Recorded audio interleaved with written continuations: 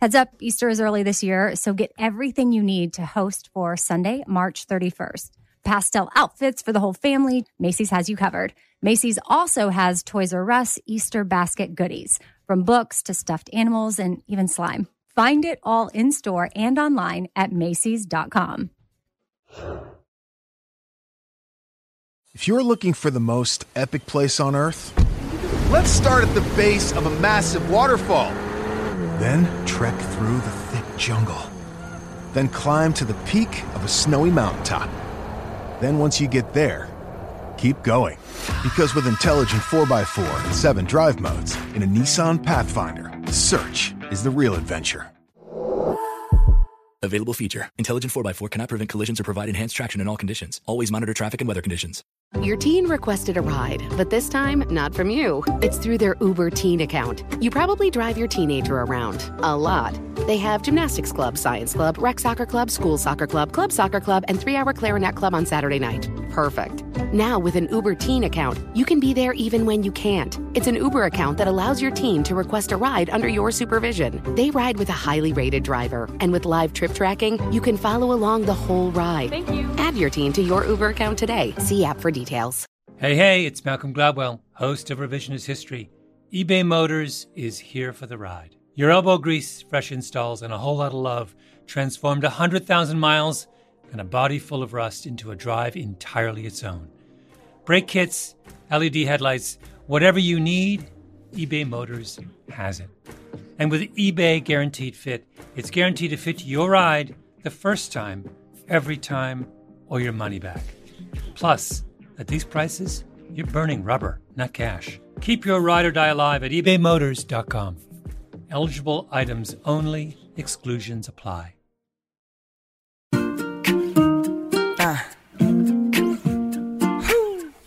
kind, choose joy, laugh a lot. EK. Be kind, choose joy, laugh a lot. Casserole things, little food for your soul things. Life ain't always pretty, but hey, it's pretty beautiful things. Laugh a little more things. Tighten up your core things. Said EK, you're kicking it with 4 things. With Amy Brown. Okay, well, super excited to have you here with us today, Robin. And before we really get into things, I just want to first tell you why I admire you so much. I mean, I have for a really long time, but really felt connected to you after I read your book, Everybody's Got Something, because in 2014, I lost my mom to cancer. And she's someone that when she was at MD Anderson and diagnosed for the 3rd time, she went to the chapel and said, Lord, use this cancer for good. It wasn't, Lord, heal me. It wasn't anything selfish. It was the most selfless prayer that I've heard. And he did use it for good. And her message was joy when she was battling it. And her message after has been joy. And we've been able to use that as a movement called Pimpin' Joy for her. But it made me think when I was reading your book, oh my gosh, she made her message, which, you know, you talked about from your mom. And so for me, it was really cool to read what you were saying, and it helped me keep that positive perspective and then also keep my mom's message of joy alive, because then it gave her cancer journey meaning. And it just really helped me like a lot. So just wanted to start off by saying thank you for your wisdom and your encouragement and your optimism, because it meant a lot to me and still does. And can I say this to you, though the outcome wasn't what you hoped for and prayed for with your mother, her journey every bit is valued. Every bit as powerful, every bit as my journey. There's no difference. I sometimes have survivor's guilt a little bit, in that I'm so eternally grateful that for whatever reason, I was able to get through the cancer, not once, but twice. And when I hear stories like your mom, and I just want to tell those people who are here carrying on for them, I don't like it when people say, so-and-so lost their battle to cancer. No, they didn't. As my dear friend Stuart Scott said, your mother beat cancer in the manner in which she lived and how you are carrying on her legacy. So I just want to thank you for doing this and for making your mother's mess, not only her message, but your message as well. Bless you for that. Oh, well, and thank you for that shift in how I say it, because words are so important. Yes. Words matter. And I feel like I'm one of those people that has often said, just without really thinking about it, she lost her battle. So again, look at you, shifting my perspective to positivity, of course, which, that's one of the things I want to talk to you about, because you do such a wonderful job every morning on Good Morning America, bringing positivity into people's homes. But then also on your Instagram, you've got Motivation Monday and Wednesday Wisdom and Thankful Thursday, like something for basically every day of the week. And when the world is so crazy right now, we have different ups and downs in life, but it's especially heavy right now. What is your advice to people and my listeners that may need your type of positivity and encouragement and the reminder to choose joy during all of this? And to choose joy. And I have a placard that I'm going to show you. Sweet Amber will get it for me. My mother had, much like your mom, she stays with me. My mother's not physically here with me, but she had choose happy sorrow. That was after my father passed, and we were all just could not even function. And she said, "We're going to be sorrowful, but let's think of those happy times that we have him, and choose the happy sorrow." So I think a lot about that. I'm not sure, it's somewhere around here. I know it's probably downstairs. We probably used it for the morning show at some point, happy sorrow. But what I do is much like, first of all, I'm just trying to keep up with you and Bobby, with your positivity and what you're doing in the morning. So we're just trying to keep up with you at GMA. But it's to be real with it, Amy. I'm tickled sometimes when somebody will reach me on social media and said, "You look sad today." And I was like, I was talking about death and famine today. I'm not going to smile falsely. But so when I do smile, when I do share, it comes from the heart. And it is, my mother taught me that we learn so much more through the trials and tribulations as opposed to the joy. I walked a mile with pleasure. She chattered all the way, but I was none the wiser for all she had to say. I walked a mile with sorrow, and ne'er a word said she, but oh, the things I learned from her when sorrow walked with me. And that's why I try and impart during this time with people. I don't want to be sheltered at home, but I know it's the right thing for me to do, given my underlying conditions and such and what's going on in New York City. But you can find light in darkness. You got to look for it a little bit harder. But because, Amy, I have been in the habit all the time since I was young, optimism is like a muscle that gets stronger with use. I know you're a health addict. When if you want to work on something, you work on your muscle, we build it. It's the same thing with optimism. Because I have gotten in the habit of doing that when these tough times come along, it's not easy, it's easier. It just makes it a little bit easier to get through it. Right. And I love your honesty with people, too, that it doesn't mean just because you're choosing joy, and that's something I had to remind people about being my mom's caregiver. I think some people of our listeners saw the message of like, oh, wow, y'all are pimping joy, choosing joy, all about joy. You got joy tattooed on your wrist, like just joy. And I said, well, okay, I don't want to be misleading. Our overall theme is joy, but there have been some very, very, very hard days. And my sister and I are now a caregiver for my dad. And there's highs and lows. But again, with him, we're trying to keep the joy. But it's like you also have to be real that it doesn't mean that you're not allowed to be sad or have bad days, or just give yourself that permission. Actually, you need to feel it. And it's good to share that as well. You have to share that time, because if not, you give the false impression to people that you're always like this. And that's not the case. We have our bad days as well. But I love when you posted the picture of your dad through the window. Yeah, I follow you. I follow you. I see okay. But it was. I promised all of my people in my life I would be cool and calm and collected. So no. I'm trying to keep my composure. But, I mentioned your words of wisdom earlier. Make your mess your message. That's huge. I love it. And you've been beyond gracious to let us all in to some of the toughest times, also the good and the bad, the hard, and everything that you've been through. And through all that you've learned in your journey or your mess, what is your message? That we're all stronger than we know.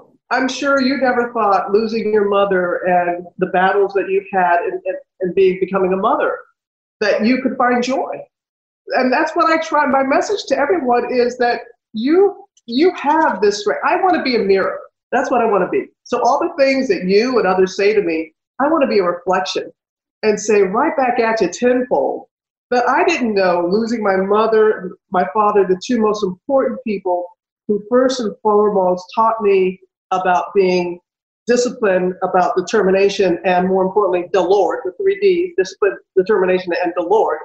That when my parents left me, when my hometown was destroyed by Hurricane Katrina, when I went through cancer not once, not twice, that I would be here right there at this moment and to be able to still find joy. And so my message to people is we're all stronger. I didn't know I had that strength within me. And you don't know until you're put to the test what is inside of you.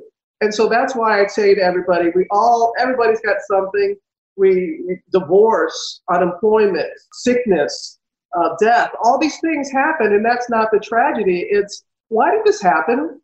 What am I supposed to learn? What am I supposed to, more importantly, share with this being put in my path? What can I learn from it and share with others? And I think that is my underlying message to people, is that we have this all within us. I didn't know I had it either, and I guarantee that people don't know that they have it within them. But I'm here to tell them they do. Yeah, you're like, I'm taking in everything you're saying right now. I'm like, oh yeah, she's pretty good at this. She should probably do a masterclass or something, which you have. And my friend Chase took your masterclass. He has already completed everything, and he's emerged a new Chase. He's basically Robin Roberts, and I'm a little jealous because I haven't taken it yet. Haven't had the time, but I will be signing up and taking it as soon as I can. And so for you, what prompted you to join Masterclass? Oh my goodness. I was flattered that they asked me in the first place. And what I was very excited about is when they first approached me, I was like, I enjoy being a journalist. Don't get me wrong, and being a communicator, but I don't really think of myself as a teacher in that regard. And they said, no, we want you to teach a class on authenticity. I'm like, sign me up. How to be an authentic and genuine communicator. And I was like, that's great, because I don't care if you're a broadcaster, banker, lawyer, any line of work, you're going to benefit yourself and others if you're true to who you are. There's no one is better at being you than you. And so it was really exciting to teach this class. Never thought Professor Roberts that I would teach this class. And it's all about being genuine, listening, your body language, all these little things that we take for granted, and just trying to show people that why not, especially during this time when I don't like the phrase about social distancing. It's physical distancing, but let's be socially connected. Let's always be socially connected. And so this is my way of trying to just kind of show people some things that have worked really well for me. I'm lowering the ladder and letting people climb up, because so many lowered the ladder for me, men and women especially, to help to empower me. And I'm just really grateful. So just trying to share some pearls of wisdom with people to help them to be able to authentically live their life, whatever that is they choose to live. Oh, well, again, I'm not joking when I say I'm signing up to take it, or I'm not just saying that because you're on here. Like, it's safe to say I'm definitely taking it, and I cannot wait. So only heard great things. So maybe some of my listeners will do it too. And it can be like a thing we can talk about on the podcast, is all the things we learned from Masterclass. So now that I got some of the other stuff out of the way, I have a few hard-hitting questions. Okay. Just a few. Now, do you hit the snooze button? Yes or no? Yes. Okay. So just once, because in your book, you mentioned it. I can't even remember where, but I remember it coming up, and I felt like Robin feels me, because I felt so judged for being a snoozer for so long. I would intentionally set my alarm earlier so that I could snooze. And I would just hear from people that successful people don't snooze. And then when I read that you did, I was like, well, wait a second, she's super successful. Of course I snooze. Who does it? Anybody who does it, who says they don't, I don't believe them. I mean, come on, that's a gift. It's kind of like, I almost get upset if I love to wake up and look at the clock and still see that I have like a half an hour or 45 minutes, something to still sleep. I never can sleep all the way till the alarm goes off, but I get really excited, like, oh my gosh, I still have 30 more minutes. And then it goes off, and I'm like, snooze. It's kind of like a little gift that you give yourself. But I never thought about actually setting my alarm earlier so I can justify the snooze. That's something different. Well, I mean, I don't have the discipline as you. Like I've since quit snoozing about a year ago. Bobby challenged me to quit, so I quit. And it's been good for me because I would snooze like 4 times. Oh, okay. Well, all right, Amy. Okay, now you're telling on yourself. No, just one snooze. Just 7 minutes. I don't know why those 7 minutes are so precious. The snooze. But they are. I can feel them. Yeah. I would also like to know your favorite country song. Oh, my favorite country song. Through the years, you've never let me down. You turned my life around. Yes, Through the Years. Kenny Rogers, Through the Years. I miss him. I was so sad when he passed, but because I was a country music DJ, you know this, back in the day, WFPR 14 Country, Hometown Country Friends since 1947. Yep. Shout out. Shout out. So I did that in Hammond, Louisiana when I was in college. But Kenny Rogers, anything from Kenny and Dolly, Streams in the Desert, Islands in the Dream, Islands in the Streams. Yes. I'm thinking of Streams in the Desert because that's a daily devotional that I read every morning. So I get those two mixed up. Next. Yeah, next. What are you binging on TV right now? I'm not a binge watcher. I am a snoozer. The last thing I truly binged was Succession. So good. Oh my gosh. That was the last thing I truly binged. Yeah. Succession. Oh, yeah. Like I'm into that. And then wait for another season. Please. Oh yeah, I know. My husband and I are patiently. Do you watch Billions? Oh yes. Very similar. What interview in all of your career made you the most nervous? This one right now. Shut up. That's my answer. Political ones always make me nervous. Mm-hmm. I don't care if it's a Democrat, Republican, or an independent I'm talking to. I always get nervous with political ones because that's the one that people watching, they go to their respective corners, and it's very hard to get people from different sides to come together. When the vast majority of us are in the middle, we have people far left, far right, but the vast majority of the country and the world, we're kind of like, we're moderates.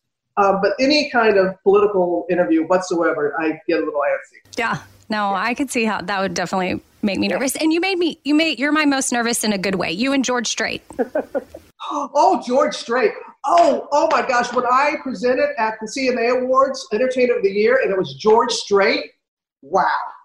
I was just like, I'm like done. And the CMAs have invited me back. I'm like, I've given the Entertainer of the Year to George Strait. I'm not coming back to present. That's the Mac Daddy, right? I know. I would take that. So we're huge on gratitude here on 4 Things. So I always like to have guests share 4 things that they're currently thankful for. They can be big things, small things, in between things, but I just want to hear what you're thankful for. I always grateful for my health, especially when it's been taken from me. So I'm grateful for my health. I'm grateful for being the daughter of Colonel Lawrence and Lucy Marion Roberts. I every single day I float 2 kisses to the heavens to them. I am grateful that I'm loved and I know how to love, that I'm loved, that I'm able to return it tenfold. And there's nothing to be taken lightly about that. And I'm very grateful, and this is something I've had to work on. I'm grateful for this moment. I'm grateful for what I'm doing right now with you. I'm grateful that I can be in the moment, that I'm not thinking about what I did this morning or what I still have to do today, that I truly have been grateful that I've been able to work on just staying in the moment. And this is a beautiful moment. As excited as you were to talk with me, I was with you. I have spent time in Haiti. I was there right after the earthquake. I helped a family from Iowa be able to find their daughter, who they were in the process of adopting. They didn't know if she was alive or not, and I was able to link them together. And I still get pictures for little Maya. She's so grown now. And I just really appreciate how you have lived your life, how you have, I love how you said empowered women empower women. You are empowering so many each and every day. The way you and Bobby, the way Bobby respects you, We often talk about how women helping women, which is so important. It's equally important that we have men who are by our side. And that's what I learned from my father. My father, I saw how he treated his daughters and his son, and more importantly, how he was with my mom. And so we have to have allies. And you and Bobby, every single glorious morning that you are, you're lifting people up, you're having fun, you're playing great, all of these things. So I am just really, really grateful that I've had this time with you. It really means a lot. And I did find, I don't know if it's going to be shown backward, choose happy sorrow. Lucy Marion Roberts, my mom. And that's what I want to say to people. We got to choose happy sorrow. I love that so much. And you're so sweet. Like I'm taking in what you're saying, and I was so much of me want to be like, Robin, stop. This isn't about me or Bobby or anything. Like this is my Robin time. But I too am being in the moment and receiving what you're saying. And that just means so much to me, especially hearing that from someone that I look up to so much in how you handle yourself in media and as a woman and a trailblazer and in all areas. I mean, before you even, my friend Mary, who I make these shirts with, my daughter did the artwork, Stashira. So this is her handwriting. And, she was a huge fan of yours from your sports days. So she's like, yeah, but, don't. I was like, well, you can give me some questions because I'm not a big sports person, just full disclosure. And she's like, no, just focus on what you would focus on. I was like, okay. So anyway, super grateful to have you on, means everything. And you are an empowered woman to me that empowers women. And I just appreciate that so much. Before you go. Can I get one of those? I never have asked for anything, but I would love to size medium, if you don't mind. Could you send it my way? I'll wear it. I'll post it. And I think it's great. I love it. Thank you. I'll send you all the things. Don't you worry.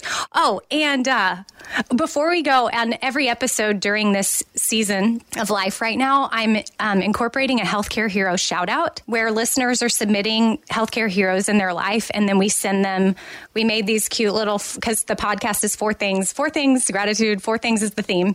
And so we made scrubs on, caffeinate, wash hands, repeat. And we send them out to whoever was nominated. And when we read it, we get their address and then we send it to them. And today's, I'm going to read a whole thing about her, but I just thought if she got Robin Roberts to say what up. Her name is Jessie Lutz, and she's a nurse for Samaritan's Purse. And she spent 2 months volunteering in Italy for coronavirus. In Italy? Wow. Yes.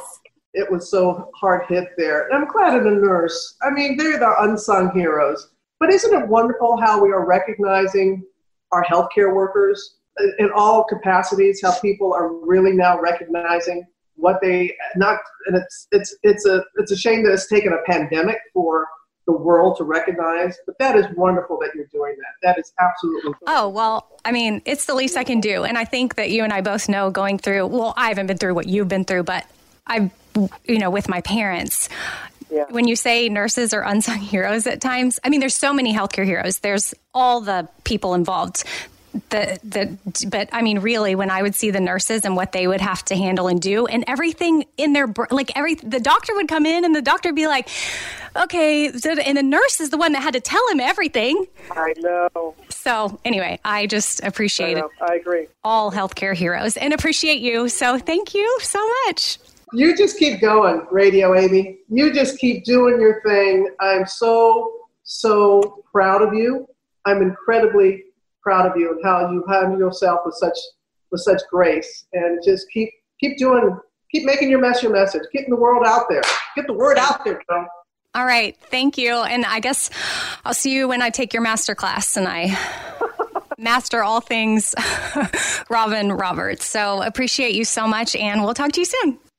Can't wait, Amy. Thank you. God bless. Second thing. So, Catherine, let's break down rage, and I'll use me as an example because for me, the last couple of years, I have experienced rage. I've talked about it on the Bobby Bone Show, I've talked about it on the podcast, and I thought it was hormonal, but you, as my therapist, disagree. So, the reason why this came up, and I thought it would be important to discuss, is because if anyone else is on a journey of letting go of something that helped suppress or numb their feelings and emotions like I had an eating disorder. And it was about a year and a half to 2 years ago that I really started working on it. I read a book that changed my thinking, or it was helping me work on changing my thinking. That's when I read Brain Over Binge. And then I started really putting in the work when I started incorporating some of Lisa's tips from Fork the Noise. Then I met you, through Outweigh. It may not be an eating disorder, but you may have something else that you use to numb feelings. And when I started to take care of that problem, then I had feelings surface. Right, Catherine? Yes. And you're like, what are these things? And then I had rage. That's how it was manifesting for me. It may come up in other ways for somebody else, but it came up recently in a session with Catherine because I was proud of myself and I had to tell her how I was in a situation, details don't matter, but it sent me into this feeling of, I want to slam my coffee cup on the ground right now and it's going to feel so good. But I didn't do it. And I was so proud of myself, but I pictured myself doing it.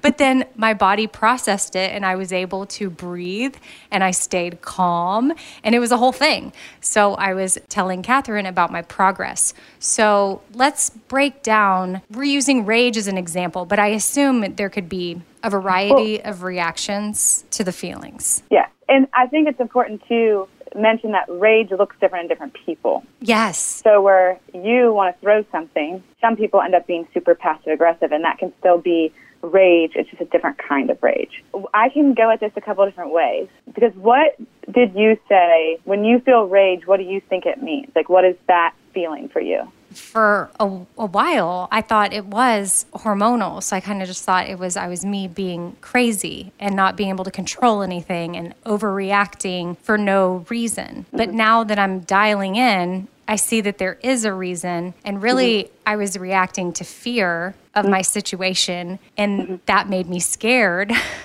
And so then I want to throw something like a toddler. Yeah.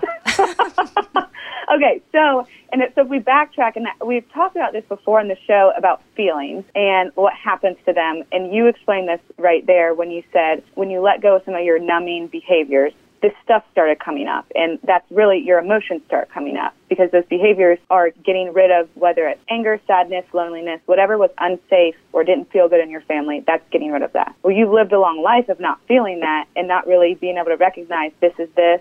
This is this. When this happens, I feel sad. When this happens, I feel scared. So everything feels overwhelming. So as you're letting these emotions come back in, right now you're like, now I can feel, but I still haven't figured out which feeling is what. It just feels like a lot, right? Right. And what really, without giving the details of it, what really was happening? You said I felt like a toddler.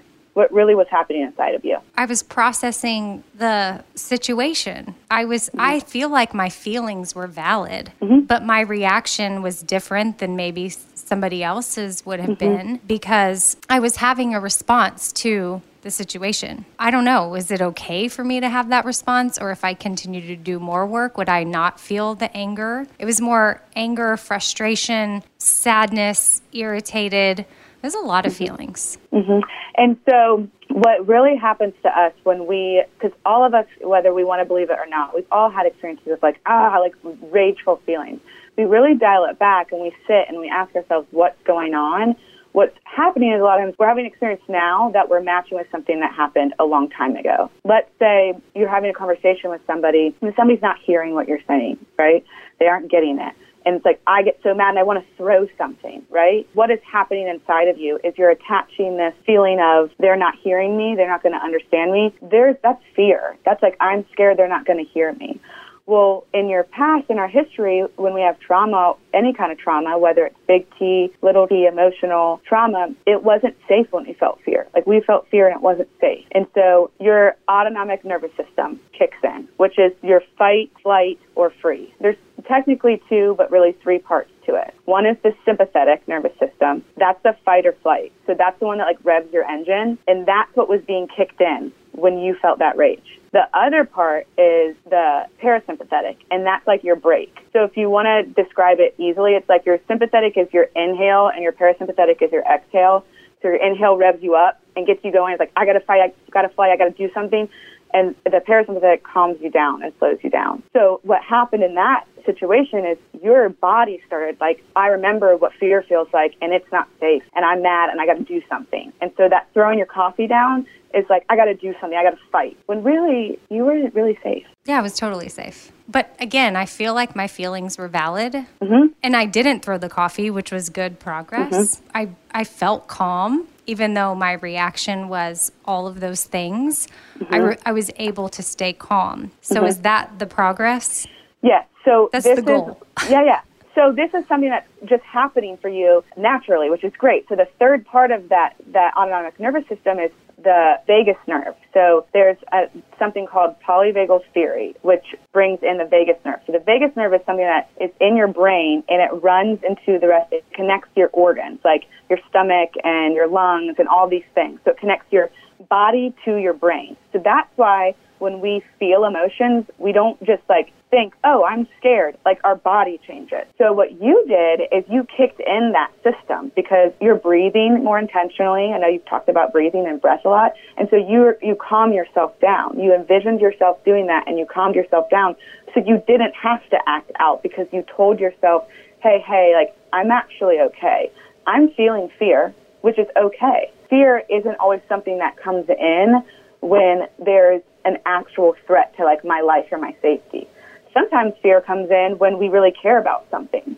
So if something's happening and it's not going the way you want it to go, and you start getting afraid, that's okay. That's okay that you're afraid. It's cluing you into like, hey, this is important to me. I need to address this. You don't need to run away. You don't need to shut down. You don't need to fight. You need to be able to communicate. Well, and just for people that might hear big T, little t, if they've never heard that before, can you just define what that is? The big T trauma is like a trauma that, like when I give somebody paperwork when they're like coming to be a new client, it says, have you ever experienced trauma? Like 70% of people will say no. And then within like 2 sessions, they're like, oh my gosh, yeah, I have trauma. Because we think of trauma as big T trauma, these big shock life events, like a death, a natural disaster, being deployed, like war, a big serious illness, sexual abuse, physical abuse, any of that would be like these big event things. That's what we normally think about as trauma, and that's big T trauma. The little t trauma is the more emotional trauma. So that's something that they might be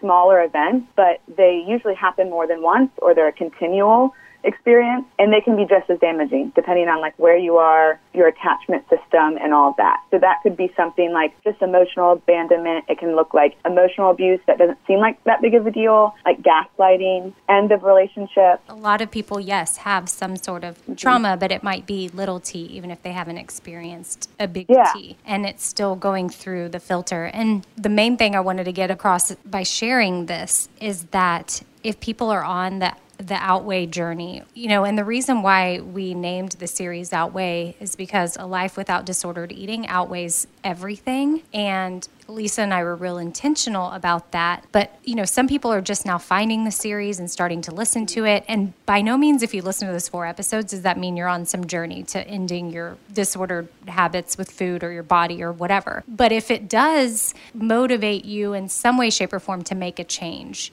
then you're on a journey. And eventually, once you get there, if you have been where I was, when you're in it, you're numbing all your feelings. And it may not be an eating disorder. Maybe, what are some other examples of ways people numb their feelings? I mean, it can be with literally anything. You can do it with food. You can do it with substances. You can do it with work. You can do it with shopping, sex. If you have been numbing your feelings, but I'm using the eating disorder as a journey because a lot of you have listened to Outweigh, and if maybe you're putting in the work now and that heavy weight, those shackles start to be lifted from you, then you're on another journey, which is where I am, of dealing with all these feelings that come up that you were able to suppress with whatever, insert the vice. It's hard. Like, that's one of the hardest parts, when like you've decided I'm not going to use these things anymore, but then I have to feel this stuff and I don't know what the heck's happening. That's like one of the toughest spaces to be in, because it was pretty comfortable to be able to be like, I don't want to feel this rage. I'm going to ignore all this. I'm going to go use a behavior. And you're in the process of getting to that next point. So mine went from numbing it to then feeling it to wanting to deal with the feelings, and throwing things felt really good, to now being able to have a more calm response and to not act on the desire to throw something and then process the feelings properly like an adult. I think you said that to me during the session the other day. You were like, like an adult should. And I thought, yes, adulting is hard. But yes, that's a really good point, because I explained to you, I felt like when I'm in those moments, I feel like a child. Yeah. I'm okay. almost 40. Right. So that's, I think, an important part. And you asked to talk about the screen. And one, I want to say about trauma, when I define it to people, I say trauma is anything that's less than nurturing. So if it wasn't nurturing, you could have experienced that as trauma. And so you mentioned the screens, and I don't know how much people here that are listening know about that, but that's what I think of as like these belief systems that we create based on our experiences throughout our lives.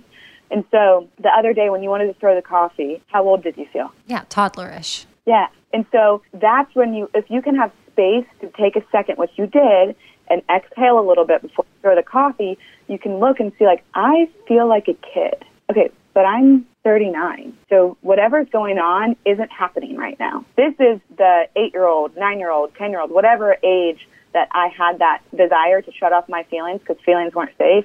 That's the experience that I'm having right now. And I have to pull myself into the present, tell myself, hey, like, I'm okay right now. There might just be something I need to say or express to somebody.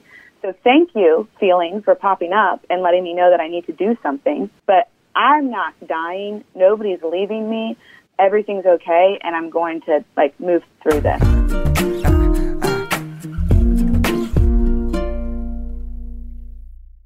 Let me tell you about this 100% Mongolian cashmere sweater that I got for $50. I ordered it in navy, the crew neck style, and it is perfect. I wore it with jeans and heels to work, and then later in the day threw on sneakers, and it was a simple outfit that got so many compliments. And something like this exists thanks to Quince. I already have the ivory color in my cart for my next order, which, by the way, I never thought I would own anything cashmere before, but since all Quince items are priced 50 to 80% less than similar brands, it's doable now. They also have organic cotton sweaters, washable silk tops, timeless 14-karat gold jewelry, and so much more that you need to check out for yourself. And here's how they do it. They partner directly with top factories. Quince cuts out the middleman and passes the savings on to us. So indulge in affordable luxury. Go to quince.com/Amy for free shipping on your order and 365-day returns. That's QUINCE.com/Amy to get free shipping and 365-day returns. Quince.com/Amy. Witness the dawning of a new era in automotive luxury with a reveal unlike any other as Infiniti presents a new chapter in luxury, the premiere of the all-new 2025 Infiniti QX80. Join us March 20th live from the Edge at Hudson Yards in New York City, featuring an unforgettable performance by Grammy and Academy Award-winning singer, songwriter, and composer, Jon Batiste. The all-new Infiniti QX80 is unlike any luxury SUV you've ever seen. Smart enough to anticipate your needs, even before you do. Every line, curve, and detail was thoughtfully crafted so everything for every passenger feels just right. Don't miss it. Mark your calendars and be the first to see it March 20th at 7 p.m. Eastern, only on iHeartRadio's YouTube channel. Save the date at new-QX80.com. 2025 QX80 coming this summer. What if AI could help your business deliver mission-critical outcomes with speed? With IBM Consulting, your business can design, build, and scale trusted AI using Watson X and modernize the way you work to accelerate real impact. Let's create AI that transforms your business. Learn more at ibm.com/consulting. IBM. Let's create. Hi, we're brought to you today by IKEA. No matter if you live in a 3-bedroom house or a tiny apartment, we all have mess in one form or another, and it takes over if you let it. Overcoming mess can feel like an impossible task. Who has time and money for that? But the good news is IKEA has easy and affordable solves for any kind of clutter. Got that chair that seems to collect all your clothes? There's a wardrobe organizer for that. Got a monstrous mess under your bed? No problem. That's what under bed storage is for. How about that one drawer that seems to have everything and nothing in it at the same time? Nothing one of their many versatile drawer organizers can't solve. IKEA makes storage solutions that are within reach, solutions that work for spaces of every size and shape, and for any budget. So you can confidently face mess head on and start enjoying every last inch of your home. Visit IKEA to explore more affordable storage today. You can't afford mess. So IKEA makes storage affordable. Here we go. Third thing. Okay, so for this thing, I want my super talented friend, Brittany Spencer, to join us and talk about what it looks like for us to reach out to people of color. And to be totally honest, I don't know Brittany terribly well, but she is in my life and have seen her. She works at the turnip truck where I get my beet juice when I was drinking it a ton. And I got to tell you, nobody made it as good as Brittany. And she was just always such a joy when I went in there. And then come to find out she was a fan of Pimpin' Joy, which was super cool. And she's wearing her hoodie right now. And then you ran into my brother-in-law like at an airport. And he didn't know you, so he didn't recognize you, but he recognized your sweatshirt and saw, hey, Pimpin' Joy, that's my sister-in-law. And so then you hung out with him. And then we would see each other, I guess, again at the store. And then I thought, oh my gosh, like you're stunning inside and out. And we were doing the Empowered Women campaign. And I reached out to you and asked, hey, would you want to take some pictures for this? And you were so down and you came right over, and it was just super cool. So you're in my mind, and obviously with everything going on, I'm thinking of all the different people in my life that are really affected right now. Right. So I have been making it a point to reach out to each person. Mm-hmm. And whether I know them super well or whether I know them sort of well. And I love that. I think last night when I called you to just tell you, hey, I don't understand what you're going through, but I want you to know you're not alone. I was a little nervous to do it because, again, I didn't know. I was like, I don't want her to receive this the wrong way. And I'm not trying to just do this for, nobody knows that I'm doing this. I'm really just trying to connect with her on this because it's important. And you were so gracious and kind. And I know that I need to be more intentional about the relationships I have, especially with 2 Black children. Like, why I haven't been more proactive about making sure that I have more diverse relationships is on me.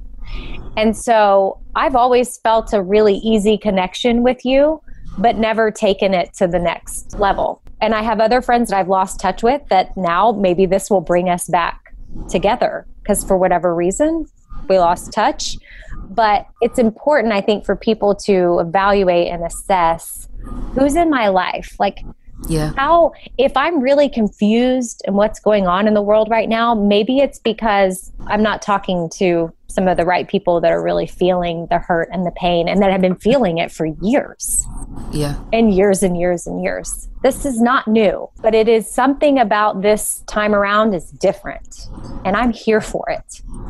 And I want you to share with people. And then, of course, I got your permission to share our conversation, but I want you to share with people what you told me last night when I reached out. You said you had another friend that reached out to you as well and kind of made an assumption. Just like a handful of my white friends had reached out to me just during the time of the Nashville rally, the protests, and just reaching out, just kind of like what you did, just saying, hey, just reaching out, just letting you know I stand with you. I don't get it all the time, and I will never understand what it is that you experience or may face. He assumed that like it was a lot of people, and I just thought it's actually not a lot of people who've reached out to me. And I'm not looking for a whole lot of people to reach out to me. The ones that do, I'm so grateful for those that have reached out and just said, hey, just checking in, just, how can I be there? How can I be a part? Because sometimes those conversations lead to this conversation we're having now. And it's not necessarily resulting in a public conversation, but it's just an ongoing conversation, which I think is always the goal. And I just thought, and I said, man, the most significant thing that any of my white friends can do is talk to their white friends, talk to their family members. I think sometimes race can be so hard for white people to talk about. But if white people just kind of talked about it more and actually had the hard conversations and advocated more in the rooms that I'll never probably be privy to, and the conversations that people won't have because they don't want to say it while a black woman is there, they don't want to say it while a black person is there. But I'm not privy to those conversations. Those are the times to stand up the most. So when I talk to my white friends, I'm always saying, hey, you have a task. And the task is checking in with your black friends when something happens like this, because it really is traumatic. When I heard about George Floyd, it was traumatic. When I watched the video, and many black people haven't watched the video, and that's a whole other separate issue, and whether or not, do we keep reliving the trauma of watching black people, black bodies lie on the ground and die or get killed? The video of Ahmaud Arbery is traumatic. Eric Garner, traumatic. And we just replay that stuff in our heads. It's not that it's just such a sad thing. We see in the context of that could be me. That could be my brother. We see the history of all of this. We see hundreds of years of just disregard for black life. So it's not just a video, but the most important thing a white person can do is talk to their white friends. And I think too, just to make sure, I wanted you to bring up that one of your friends assumed you were getting several messages. And again, you're not looking for tons of messages, but I want to be careful for everybody listening to maybe not use that as one of your excuses, because I feel like that's the thing we may have in our head is like, oh, I'm sure they've already gotten messages, like I don't need to do it. Right. Or I'm sure they're getting bombarded right now, like it's fine. Like I don't need to speak up. But that's a lie. Whether they're getting tons of messages or not, it doesn't matter. You still should speak up and make sure that they know that you're with them. I even had my best friend from high school sent me a text message today. I'm white, obviously, but my kids are not. And she sent me a note. I'm pulling it up. And we had a good conversation the other day, but this stuff didn't come up. So that's why she starts it off by saying, by the way, because I feel like she was like, okay, I need to say this to her. She said, I stand with your children. I stand with you. Black lives matter. Your children matter. We didn't get to talk much about this, but I'm here for you. I'm on this journey and have been for some time. Stashira and Stevenson are beautiful Black children and they matter. And so she took the time as my friend to make sure, just to recognize, I mean, I don't, just like you, I didn't need that from her, but it's like, oh, awesome. She recognizes my children matter. And, when it comes to the Black Lives Matter versus All Lives Matter. Yeah. Share with me how it makes you feel when people try to disregard the Black Lives Matter because they're on the defense that, whoa, all lives matter. It feels like cheap avoidance. That's what it feels like. It feels like an easy way to dismiss an issue, to absolve yourself from it. It feels like there's no problem here. We all matter. It feels like a refusal to share space and to recognize that there is inequality, that there is just a huge level of unfairness that has always been just always been present in the country that we live in. And so it's when I hear all lives matter, it sounds like, well, everyone's life matters, and the fact that you think that your life isn't as valued as mine, that's something that you need to work out. But what we've decided is that all lives matter, and it's a dismissal. The genius and the evil of white privilege is that it keeps people not understanding each other. It keeps people from not being empathetic. So while I'm struggling, white people have no idea. I was explaining to one of my friends the other day, like just one of my white friends, I love her. We talk all the time and we've been friends for years, but we talked about beauty standards. And that's what I said, growing up, there weren't people that looked like me in magazines. There weren't people that looked like me on TV screens. And when I did see someone that was Black, sometimes it was always the lighter skinned people. And she literally said, I never thought about that. She never once thought about how her culture is represented through society, through media, through art, through images, through anything, because it's always there. And that standard always said, this is the societal standard. This is what beauty looks like.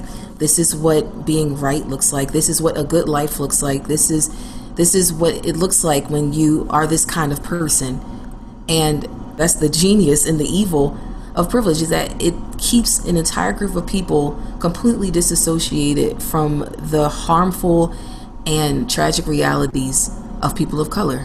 Right. And so when we say Black Lives Matter, people who say, no, all lives matter, they don't understand what's happening on the other side. Yeah, I saw an analogy on Instagram or somewhere, and I know there's several analogies out there, but I'll just paraphrase this one real quick. Talked about how if your neighbor's house was on fire and your house was not, and you went out to your porch and you saw the firefighters putting out the fire at your neighbor's house, but you were like, yo, excuse me, my house matters too.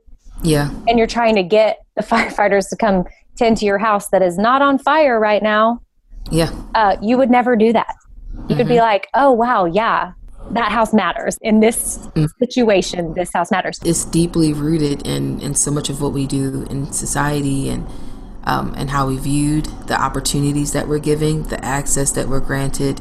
It's hard because today systemic racism is everywhere. It's infiltrated everywhere, and trying to explain that sometimes is, I think, for me at least, very challenging to some of my white friends. But I always tell them there's Google. There's so many books. We can absolutely have conversations, and sometimes those conversations look like, hey, what was it like for you growing up in this school? I remember you told me that you grew up in a place where your family was the only Black family in that neighborhood. What was that like? Just asking really practical questions sometimes is really helpful. Just finding ways to be empathetic and to step outside of your shoes and recognize that someone else has a life. Someone else doesn't feel like they are valued or that they matter. They don't feel like there's always space made for them. Stepping outside of yourself and recognizing that other people deserve a turn. Other people deserve equality. Other people deserve fairness. When a Black person says when they get pulled over, they fear for their life, that's not something to overlook. No, I've had 3 weird encounters when I've been pulled over, and it's terrifying. I'm sitting here listening to you, and I've been pulled over since I was 16. Well, a good amount of times. And I have never once feared for my life. I literally cannot relate to that at all whatsoever. So boom, perfect example of privilege right there, without me ever even thinking about it until right now as I'm talking with you. Yeah. All those times, that was my privilege. The fear I didn't, what I was scared was, how am I going to pay the ticket? Is my dad going to get mad at me? That was my fear. It wasn't what's going to happen to me, or am I going to get hurt? Am I going to go to jail for no reason? Am I going, and it's not all, please hear me. Please listeners, hear this with an open mind and a heart. We're giving examples. We're not saying that all police are this way and every circumstance is this way. We're talking about the fear that people have given what has happened to others. And when I don't care if it's happened to one person or 500 people, if you're someone that knows it's happened to someone because of their color of your skin and you happen to have that color of skin, you're going to be scared that it could happen to you. Absolutely. My dad was a correction officer for, I think, almost 25 years before he retired. And my like personal awakening to anything involving justice or social justice or really the fear of being Black, for me, that was when Trayvon Martin happened. And I went to my dad and I asked him questions. And then I think a few years later, Mike Brown happened. I went back to my dad. I was like, Dad, there was an officer this time. How do you feel? And we had those conversations, and he told me how he felt. He told me how disgusted he was. He talked about his perspective as someone who retired working in law enforcement. He talked from his perspective as a dad. All of my siblings, we all live in different places. I'm the only one that lives in Tennessee, and I live the furthest away from home. For me, home is Baltimore, Maryland, which is a predominantly Black city. Moving to Tennessee scared the crap out of my family. They asked me, why don't you move to Atlanta? And I said, I don't want to go to Atlanta, Daddy. I write country music. I want to go to Nashville. And he fears for me all the time. Every single phone call, my dad tells me a few things. He always says, something like, make sure you put your seatbelt on or something like that. And then he goes on to like just give me like tips about like if I'm ever in danger. My family is terrified. When I told my mom and sister that I was going to the protest on Saturday, they were terrified. And the first thing they said is, you live in Tennessee. You live in the South. That's a reality for my family. That is an absolute reality. And I'm not an isolated incident. You didn't know any of these things about me. We never talked about it. So you didn't know that I was going to bring all this stuff up. So it's not a prepared thing. This is a real thing for people that look like me. And even if you haven't, even for people who look like me, people who are black, people who are brown, people who, even if you haven't experienced an injustice, you carry that fear because we always feel like people that look like us are targeted, or that we're such an easy target to just disregard, to not care about. We don't matter as much. We're constantly just reminded of that. And now when we talk about the media, well, the media for so many of us, the media is just real people. It's a person with a camera phone who just so happened to have their phone out at the time something terrible was happening, or they intentionally caught something on film. That's for me as a millennial, that's our news. A lot of times it's just firsthand testimonies of saying, hey, I saw this crazy thing today. Look at this. And when you see those images, you don't see just George Floyd. You don't just see Ahmaud Arbery. You see yourself. You see your children. You see your family members, your friends. You see anybody that's within close proximity to you. And you take that burden, and it's just traumatic. And we walk around thinking, this could be my last day. Something really terrible can happen. I appreciate you opening up and sharing with me, with us. And I just hope that others will take that time and that we learn from this, that we need to take the time to hear people out and try to understand and realize, yes, like this is what Black Lives Matters is all about. Yeah. And I think if you have some real conversations with people like we are with Brittany right now, you'll get it. I mean, and you'll have to continue to learn, continue to follow certain accounts on Instagram, maybe even unfollow. What books can you download? What things can you be Googling to read? And I just feel like it's so important right now. But since Brittany was on to just be about the friend thing, I would say, gosh, it's just as simple as reaching out to someone that's in your life that you know may need to hear from you and hear you say, hey, you matter. Mm-hmm. Simple as that. It's 2 words. Mm-hmm. And actually hear them when they tell you why they feel like they don't matter. Mm. Not with defensiveness, not with something that we heard while stuck in an algorithm, but just truly hear the testimonies of people that we say we love and we care about. We can't love people and then decide, well, I don't have to deal with that part of you. We disagree. No, this is a very real thing. When someone's fearful for their life, that's a very real thing, and we can't disregard that. We were talking last night about Be the Change, because I had Stevenson write Be the Change, and we thought, well, this could look cute on a shirt. Stashira did the Empowered Women's shirt with her handwriting, and she loved it, and I felt like Stevenson was a little left out. And I thought, okay, buddy, step up to the plate. It's your turn. Be the change. So he worked so hard, and his handwriting's so great, and he's only 9 years old. And, I wanted to make sure and run by Brittany that the Shot Forward was going to put up these shirts, Be the Change, in different skin tones from dark to light. Mm-hmm. And we just wanted to make sure that the messaging was okay, our hearts are in the right place, and that we knew it would be predominantly for white people to wear. I sent Brittany the it's a very, very, very cute shirt. But you said, I love this. The colors work so well together. The font really gives a beautiful meaning to the message. It's childlike and innocent. Feels like the font communicates that empathy and acceptance. It doesn't have to be so complicated.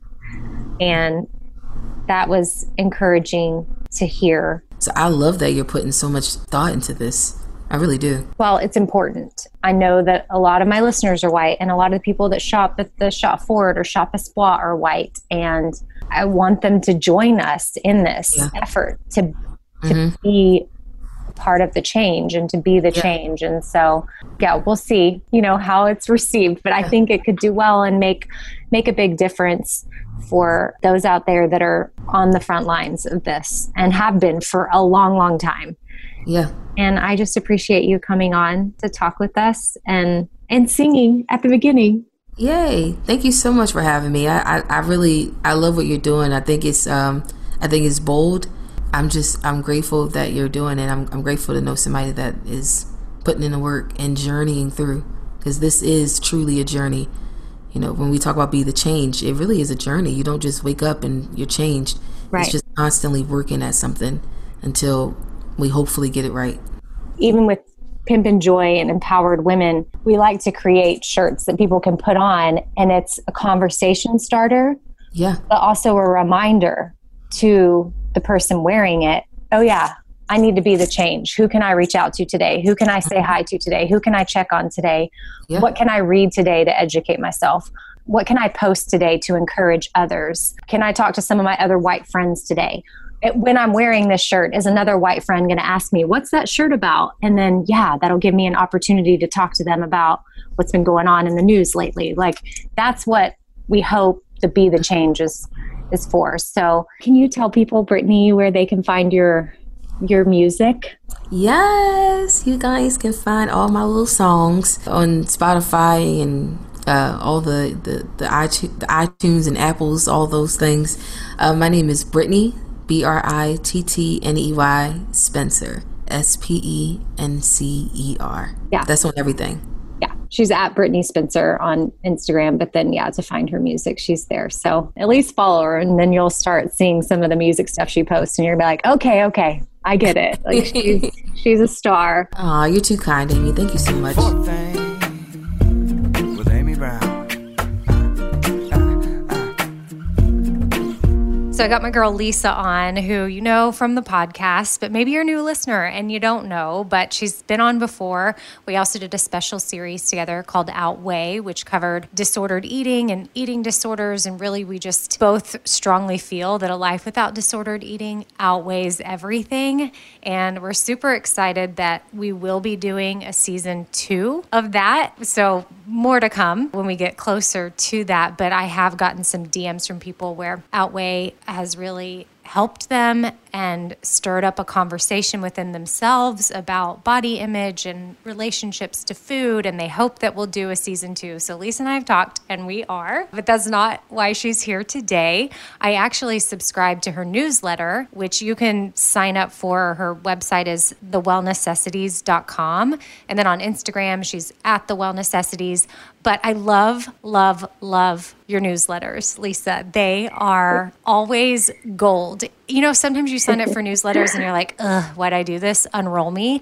But not with Lisa's. And she sent one out the other day, and it was titled Negative Nancy No More. And honestly, kind of came at the right time for me, because I really feel I was a little bit negative Nancy.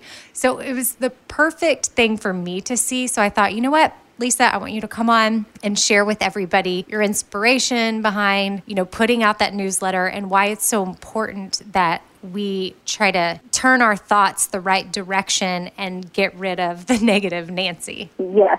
So thank you so much for the wonderful introduction. So this newsletter was titled Negative Nancy No More, and how I try and live my life and what my brand is about is just mindfulness in general. But plot twist, most people who hear the word mindfulness think about meditating or a blissful state. But to me, mindful living means getting to know yourself and learning more about yourself so you can be your best caretaker. And a lot of that comes from taking care of your mind. So this newsletter in particular was about our thoughts and the power that they have over our well-being. Thoughts alone can change our entire chemistry. So when we are talking about the, types of thoughts we have, this is not just about the mind. This is not just about anxiety. We're talking about the tension you hold in your body, the chemical state. And the truth is that, to me, just think happy thoughts is not something that I would, while I'm a positive person, I would never say to somebody, just think happy thoughts, or kind of just blind them with the bright side, for lack of a better word there. because that's disingenuous to who I am. And I know when I'm in a funk or feeling something, the last thing that works is somebody telling me, to just get over it, or, kind of making light of the negative. Does that make sense? Oh, totally. Like, it does not help I almost feel like sometimes if you're feeling in the funk, you need to recognize those feelings too, because they're valid. But then we can't stay stuck there. Exactly. So just to kind of explain that, the point of Negative Nancy No More was not just think happy thoughts. I never want to invalidate someone else's or my own feelings, because really what this is about is recognizing that all of your thoughts are real. All of them are valid, even the negative ones. But the important distinction here is that not all of your thoughts are true. And when we recognize that not all of them are true, we have begun to diffuse ourselves. Where we have thoughts, we are listening, but hey, if our thoughts aren't true, maybe I should take a second and hear my thoughts and really question them, bring curiosity into it. So, Amy, for a long time, I had anxiety. Like, if you asked me who I am, it was like, I'm Lisa and I have anxiety. That is who I am. And I was telling my husband this past week, it's so interesting because it was such a part of my identity. And now, don't get me wrong, I get anxiety, but I'm not anxiety, right? So a big part of that came from really starting to listen to the voices in my head and interrupting the cycles, especially the negative feedback loops that we bring ourselves into, by not saying go away, negative thoughts, but rather observing, listening, and bringing curiosity to them. This was inspired by an online mindfulness course that I took back in June with Tara Brach and Jack Kornfield, who are huge leaders in the mindfulness space. And Tara basically said that we do a lot of thinking as humans. We actually have 60,000 thoughts a day. So that's a lot of thoughts going through our head every day, but the plot twist here is that 98% of those are actually the same thoughts as the day before. Oh, wow. So it's the same boring thoughts over and over again, majority of which are negative. So does that feel right for you? Do you find yourself ruminating on the same things? I mean, I know for me, I latch on to the negative far easier than I latch on to the positive. Yeah, I think that I, can latch on to a story that is not true, which can lean negative for sure. My story that I make up for myself always seems to be this drastic scenario that probably is so far from true, but I have made it true. Kind of like you were saying, the thought is probably not true. My friend and I talked about even making bracelets. My daughter Stashira makes these cute little Espoir bracelets, and I might go dig into her bead box and pull out the letters for not true and cute little beads and make me and some of my girlfriends bracelets that I can pass out. And literally that way, when you have those thoughts, you can look down at your wrist and see a cute little reminder that says not true. Right. That's powerful. It's really powerful. And what is not true about it? Can you share with us? For me, it is something I have made up, and I don't know why necessarily I go negative, but I know that it's a common thing for a lot of people to do. Do you know why we do it? Yeah. So,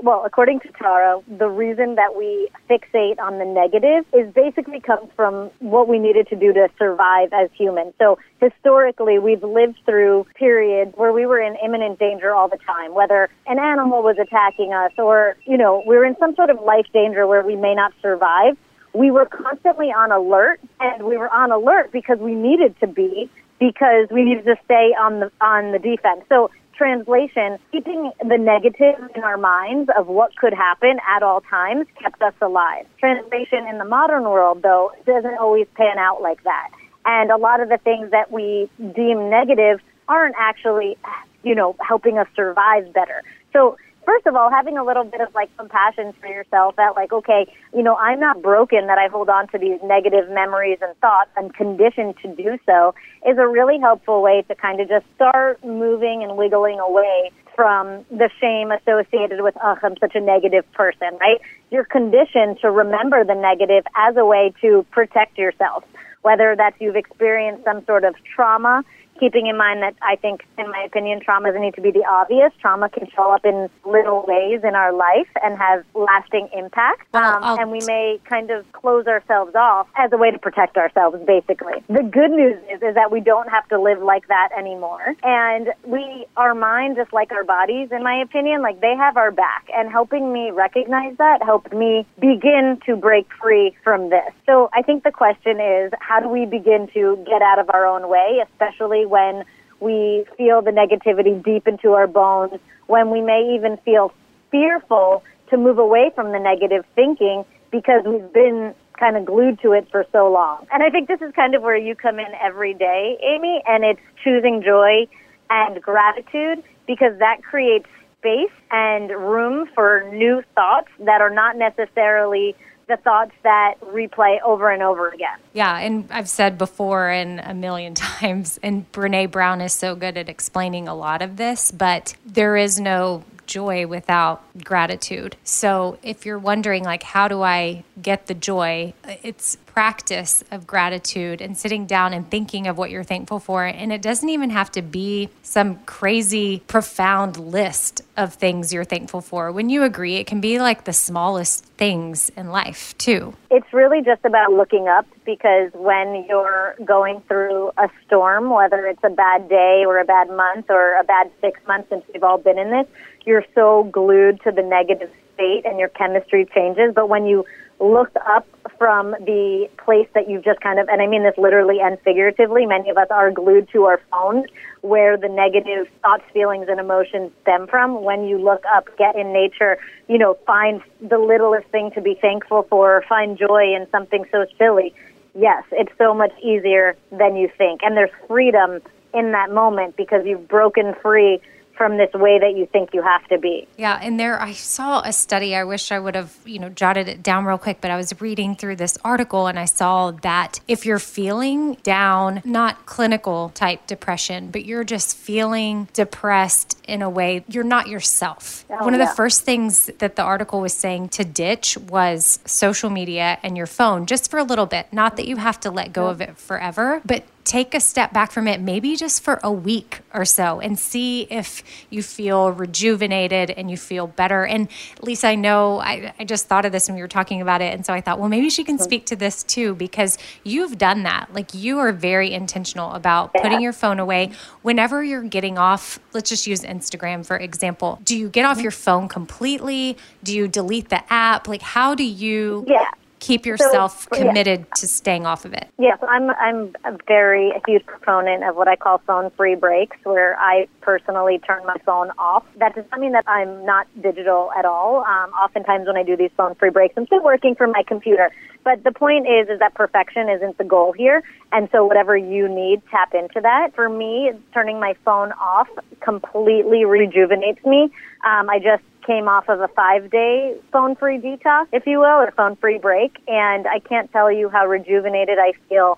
And all of your fears from moving away from it vanish because your life outside of it fills up so quickly. And you make space to be yourself again and to remember that the world is not just social media in particular. And I think that's a small, helpful practice, because I know that most people may not do this. The biggest thing for my well-being has been this is a recent practice for me, and I'm not, Amy, you might already do this. I now sleep with my phone in the other room. It's in my bathroom, actually. No, I don't, but maybe I should start doing that. Yeah, so I've been sleeping with my phone in my bathroom for about a month, and I mean, even before this, the second best thing I've done for myself is I don't scroll before bed. Having just some boundaries, I think, are really important. And so many people are focused on the morning routine. What's the first thing you do when you wake up? But in my opinion, it's what are you doing before you go to bed? And for me, the most important thing is to put that phone away, stop, looking at what other people are doing, take the attention off of others, and bring that time back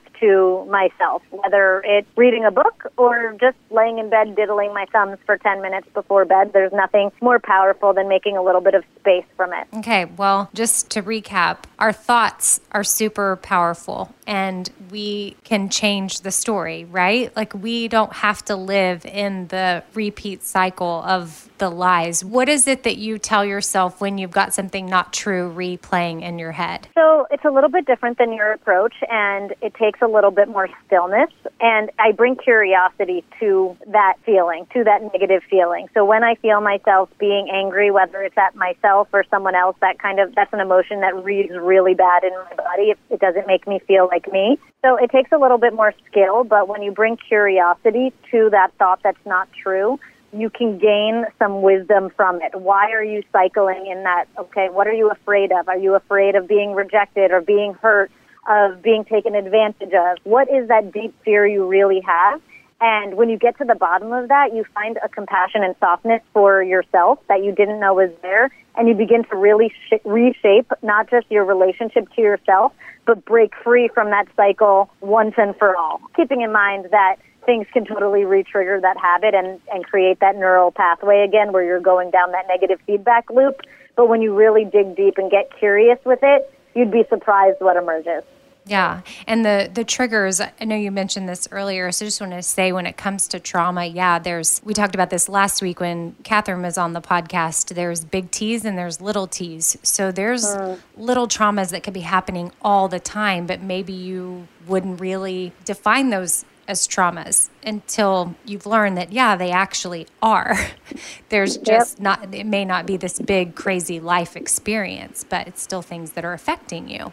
I love being more aware and learning things from my friends and things that they're doing to stay positive and keep a healthy mind and practice gratitude and try to, spread joy and choose joy themselves. So thank you, Lisa. Thank you.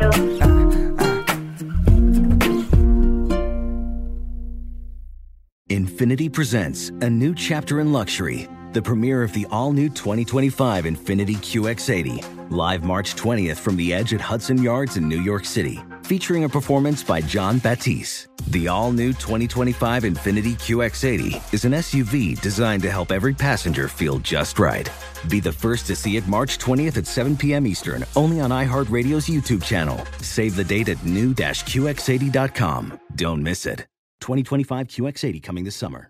Your teen requested a ride, but this time, not from you. It's through their Uber Teen account. You probably drive your teenager around. A lot. They have gymnastics club, science club, rec soccer club, school soccer club, club soccer club, and 3-hour clarinet club on Saturday night. Perfect. Now, with an Uber Teen account, you can be there even when you can't. It's an Uber account that allows your teen to request a ride under your supervision. They ride with a highly rated driver, and with live trip tracking, you can follow along the whole ride. Thank you. Add your teen to your Uber account today. See app for details. Hey, it's Malcolm Gladwell, host of Revisionist History. eBay Motors is here for the ride. Your elbow grease, fresh installs, and a whole lot of love transformed 100,000 miles and a body full of rust into a drive entirely its own. Brake kits, LED headlights, whatever you need, eBay Motors has it. And with eBay Guaranteed Fit, it's guaranteed to fit your ride the first time, every time, or your money back. Plus, at these prices, you're burning rubber, not cash. Keep your ride or die alive at ebaymotors.com. Eligible items only. Exclusions apply. If you're looking for the most epic place on Earth, let's start at the base of a massive waterfall. Then trek through the thick jungle. Then climb to the peak of a snowy mountaintop. Then once you get there, keep going. Because with intelligent 4x4 and 7 drive modes in a Nissan Pathfinder, search is the real adventure. Available feature. Intelligent 4x4 cannot prevent collisions or provide enhanced traction in all conditions. Always monitor traffic and weather conditions.